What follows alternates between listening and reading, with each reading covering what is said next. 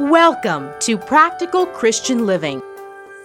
When you have a heart that is weedy, when you have ground that is weedy, it's because you've got a desire for other things. There's a desire for riches. There's the cares and the worries of this world. It's just the natural cares and worries that we have in this world, but they outshine God. We understand if we have a garden in our backyard, that we got some weed duty, right? If you got a garden, you got to get the weeds out of there.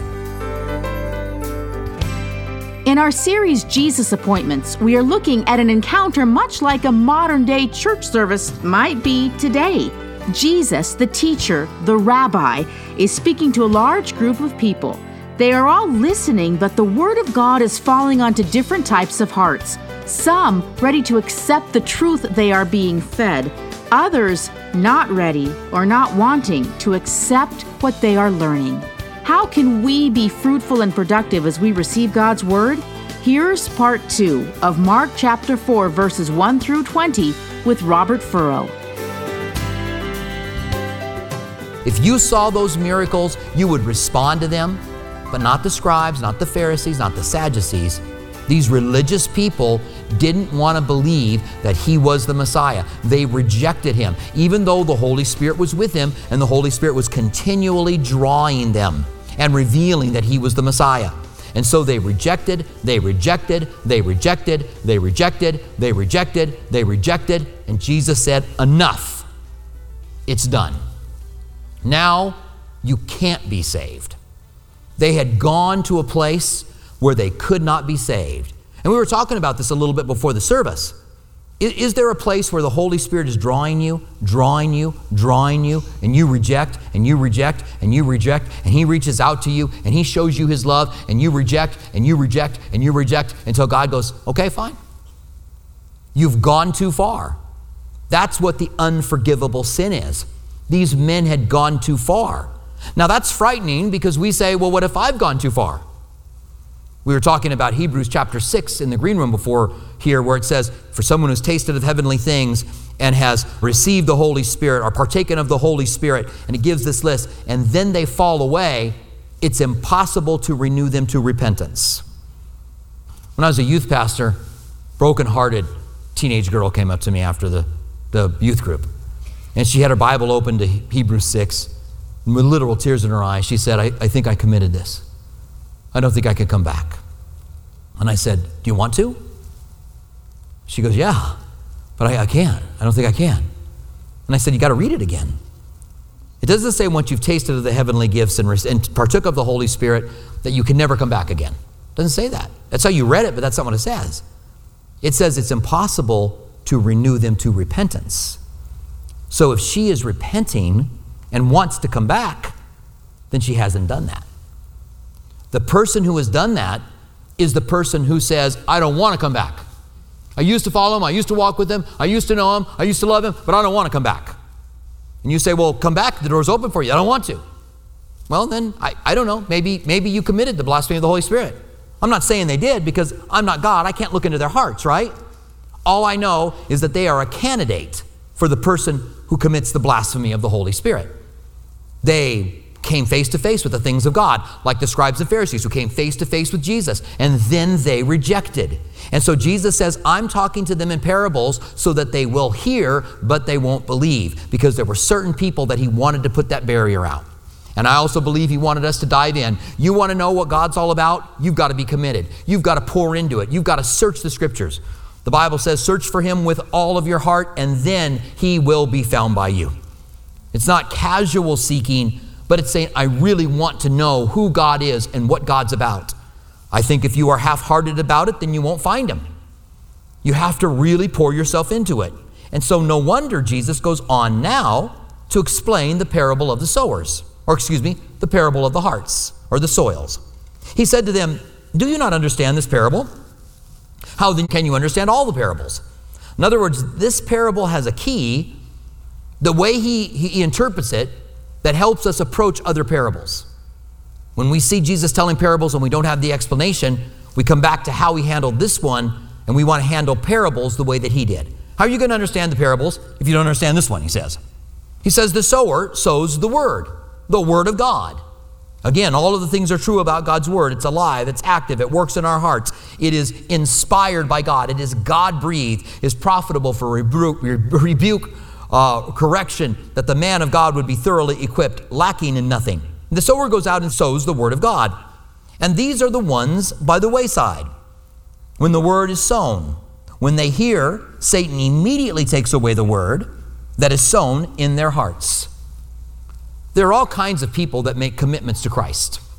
And some of them take off from the very beginning, and they run well, and there's evidence of fruit in their lives, and they run to the end. Jesus said in Matthew 24, those who endure to the end will be saved. They are running well. But then there's some people that go for a while and they kind of flitter away. There's some people that go for a little longer, and then all of a sudden they're not serving God. There's somebody that's really on fire for God. Just really, they're in church every time that it's open. They're really, and then all of a sudden they're gone. It's like they just disappear. And then somebody tells me that they went back into the world. There are people maybe who walk for 2 or 3 years and they up in the world. Well, what's happening here? Why are there some people that commit their lives to Christ and immediately run the race and they run it well, and there's others that fade away? Well, the parable of the sower helps us with what's going on. The word of God is sown into their heart. And if you've got a hard heart, you're hard towards the things of God. A hard heart is an unbelieving heart. You don't believe, you don't want to believe, you don't want to receive. Faith is believing something God has said. And you say, I don't believe. I've heard people say, I can't believe. I don't know if you can believe or not. I've also heard people say, well, I'm just not built to live by faith. Well, that's not true.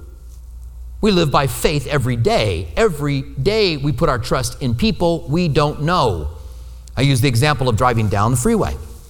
There's no barrier between you and the car next to you except a double yellow line. And you go 45 miles an hour one way and they're coming 45 miles an hour the other way. You just trust that they're paying attention. You trust that they're not going to come across the line at just the wrong time. That's faith. You make a point of believing.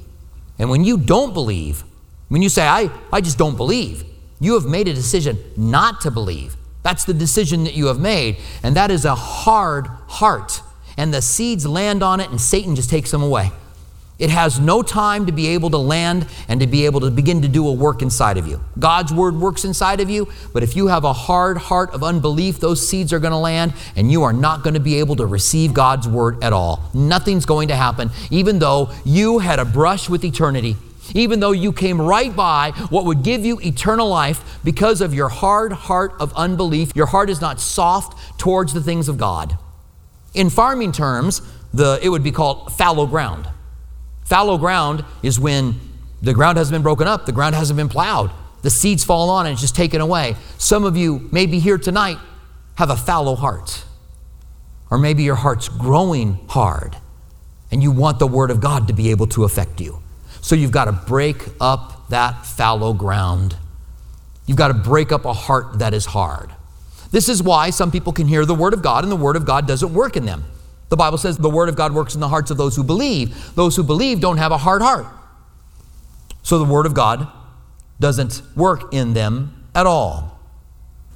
The second kind of a heart is a stony heart. He says, likewise, these are the ones sown on stony ground, who when they hear the word, immediately receive it with gladness.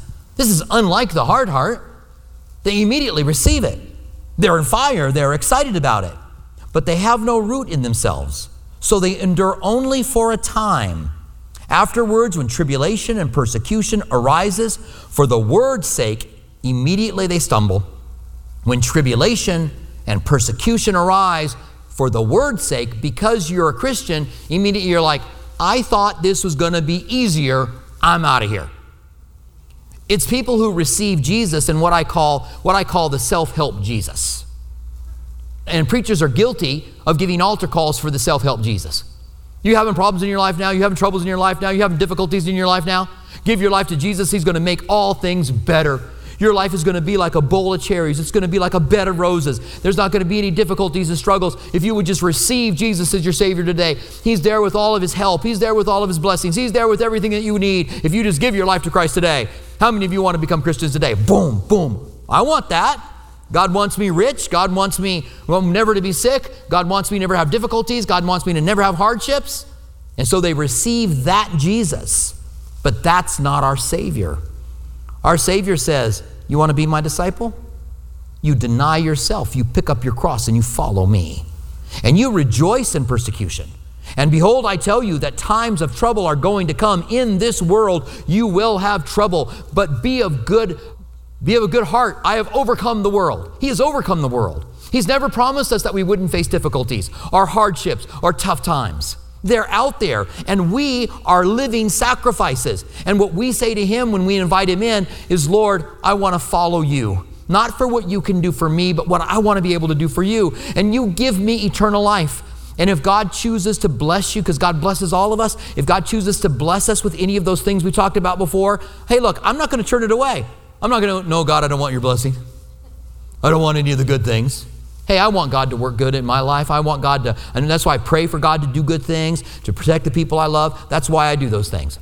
But I realize that tribulations are going to come. Hard times are going to come. Because it's not about me. It's about me being a living sacrifice. It's about you saying, Lord, here's my life. Use it for your glory. And if you are going to do that in storms, then here I am. I don't want it, but here I am. And if you're going to do it in good times, then here I am. Look, anybody can shine bright for Christ when times are good. But it's when times are tough that you say, I'm still following him, and I still believe.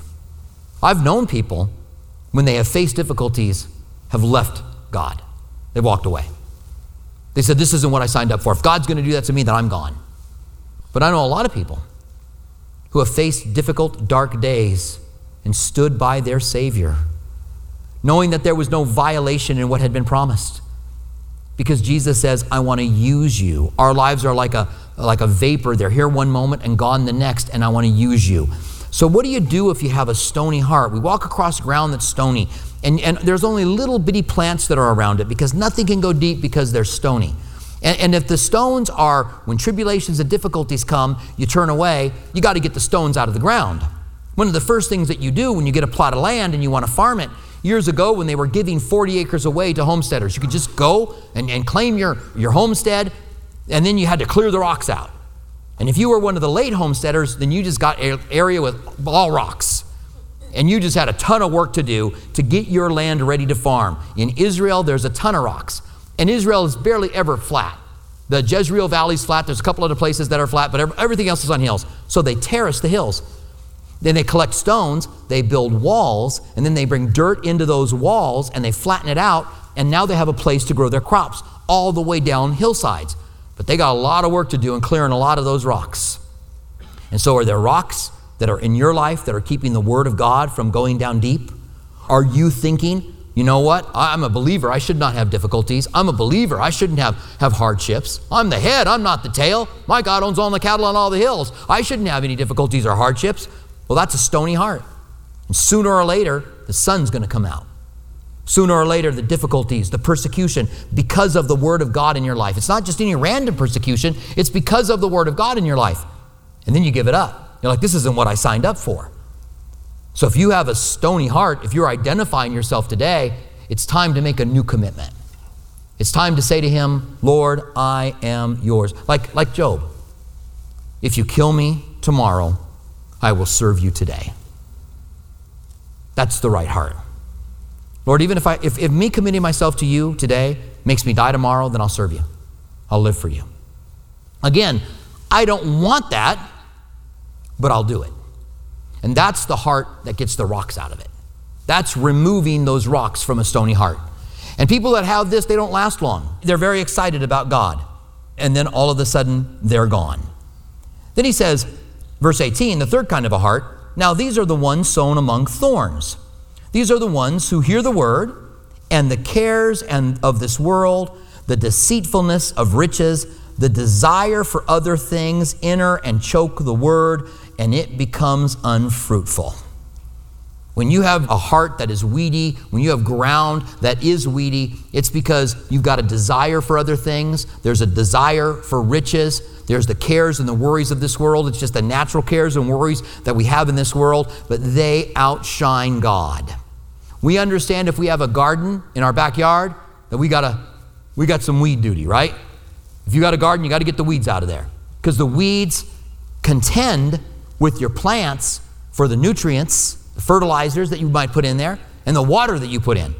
And if you're growing weeds, then your plants are going to suffer and they're not going to be as healthy. But if you get the weeds out of there, then they're going to be far more healthy.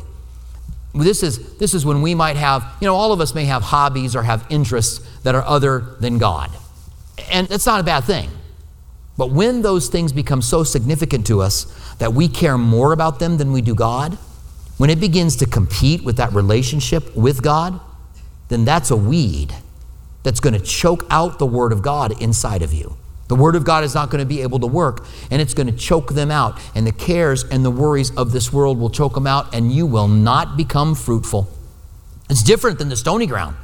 The stony ground withers away and dies. The weedy ground becomes unfruitful.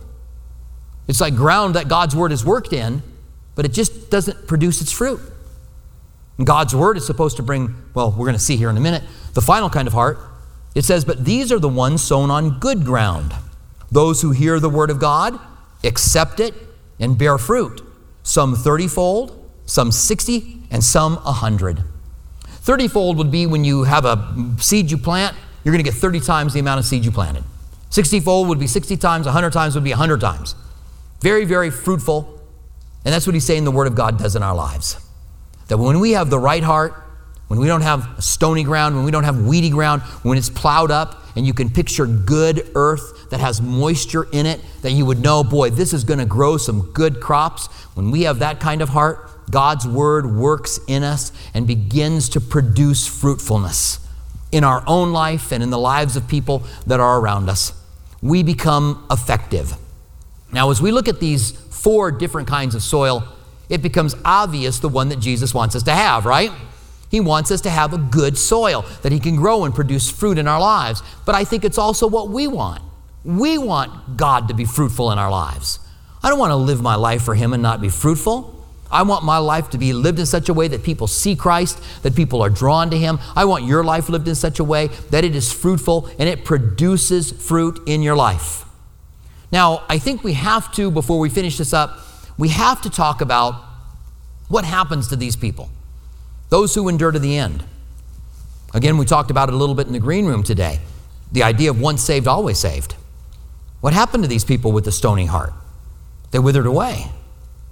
Well, those who believe in once saved, always saved would say, well, they withered away, but they were just withered away Christians. The weedy heart, they would say, well, it was just Christians that weren't fruitful. But the thing is, there are those who walk completely away from Christ.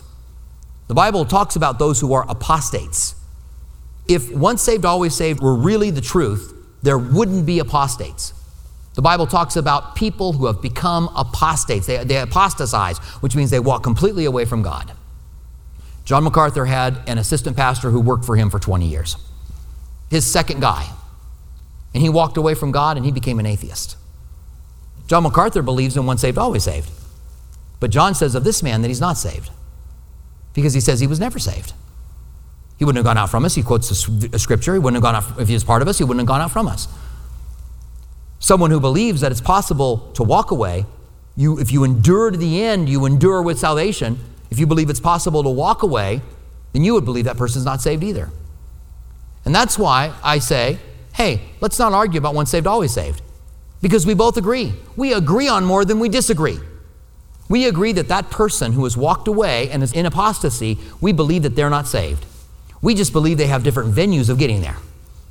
One believes that he walked away, the other believes that he was never saved. But they're still unsaved. And that's where our issue should be. What happens to these people with a stony heart? I don't know.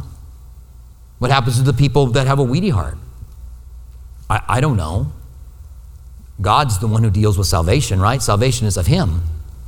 But what I do know is that I want to run the race with endurance. I want to endure to the end. And I want fruitfulness in my life. And if I know someone who has faded away, if I know someone who the word's been choked out, if I know someone who has quick growth but didn't grow completely, then I want to be praying for them that they would either come back or come to Christ. I want to be committed that they don't get to that place where they've rejected, and crossed some line where Jesus says, now all I'm talking to you is in parables. I'm done. What an amazing thing to be alive during the days of Jesus, to see all those messianic works. What a phenomenal thing to see all of those. And could you imagine rejecting them? Seeing the miracles and rejecting them. Some of these guys even saw Lazarus, a friend of theirs, returned from the grave. But the Bible says some of them still didn't believe and wanted to kill Lazarus. They wanted to kill him. That was their heart of unbelief. They wanted to kill him. And so we want to examine our hearts. And if we have any stones in them, get rid of them.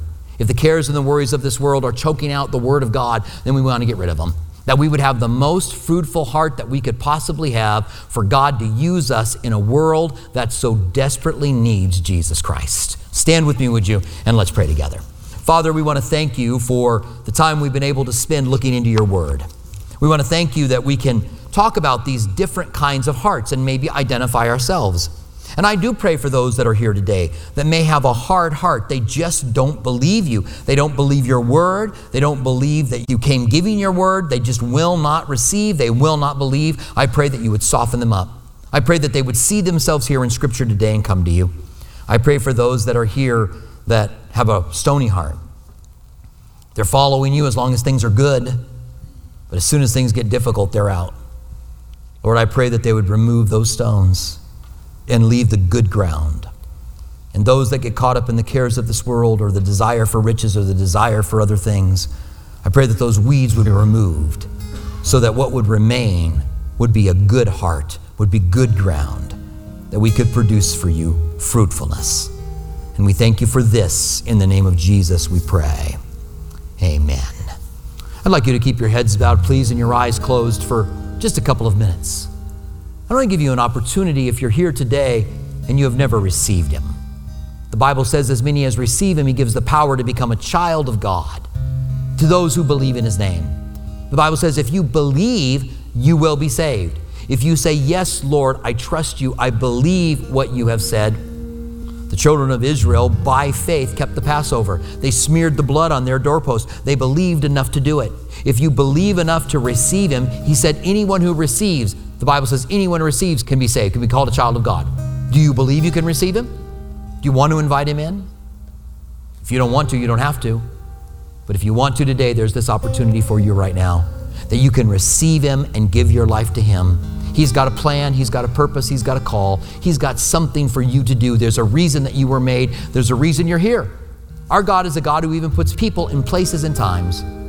So if you're here tonight and you want to give your life to Christ, every head bowed, every eye closed, I'm just going to ask you to do something simple. Just lift your hand up. God bless you, sir. God bless you there on the aisle. That's awesome. Anyone else? Just raise your hand. God bless you. You're in the balcony. That's great. God bless you. That's awesome. God bless you. That's great. All right, you could put your hands down. And I would like everyone, including those who raise their hands, to repeat this prayer after me. By the way, those of you that are on our online live campus, you raise your hand too. If you want to receive Christ as your Savior, then you pray this prayer with me as well. Dear Heavenly Father, I confess that I've sinned. And I know my sin has separated me from you. But I also understand that I can be forgiven by the death of Jesus on the cross.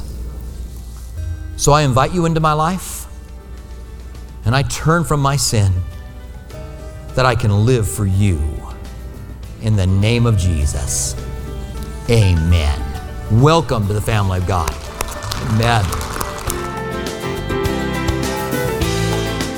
We pray that the Lord is speaking to you in a personal way here at Practical Christian Living. If you'd like to hear more of Robert Furrow's teachings, visit CalvaryTucson.com. For our local listeners, Calvary Tucson is open and holding physical services while being mindful of social distancing guidelines. Our East Campus at Speedway and Camino Seco meets Saturdays at 6 p.m. and Sunday mornings at 9:45 a.m. Our West Campus, south of Palo Verde and I-10, meets Sunday mornings at 8:30 a.m. and 11 a.m. Our midweek service times are Wednesday evening at 6 p.m. at our East Campus and 7:15 p.m. at our West Campus. If you prefer, you can watch our service online at live.calvarytucson.com and also on our Facebook page and YouTube channel. Our online campus is available during East Campus service times. If Practical Christian Living Radio has blessed you and you'd like to donate, please visit PCLAZ.org. That's PCLAZ.org, where you can make a secure one-time donation or sign on to become a monthly partner on a reoccurring basis. Have you accepted Jesus into your life or have questions about salvation? Email us at saved@calvarytucson.com. And don't forget to follow us on social media, Instagram at Calvary Tucson and Facebook at Calvary Chapel Tucson. We want to remind our local listeners that you can watch Practical Christian Living Sunday mornings at 8:30 on KGUN 9 TV. May we walk worthy while we wait for the return of our Savior. Thank you for joining us for Practical Christian Living.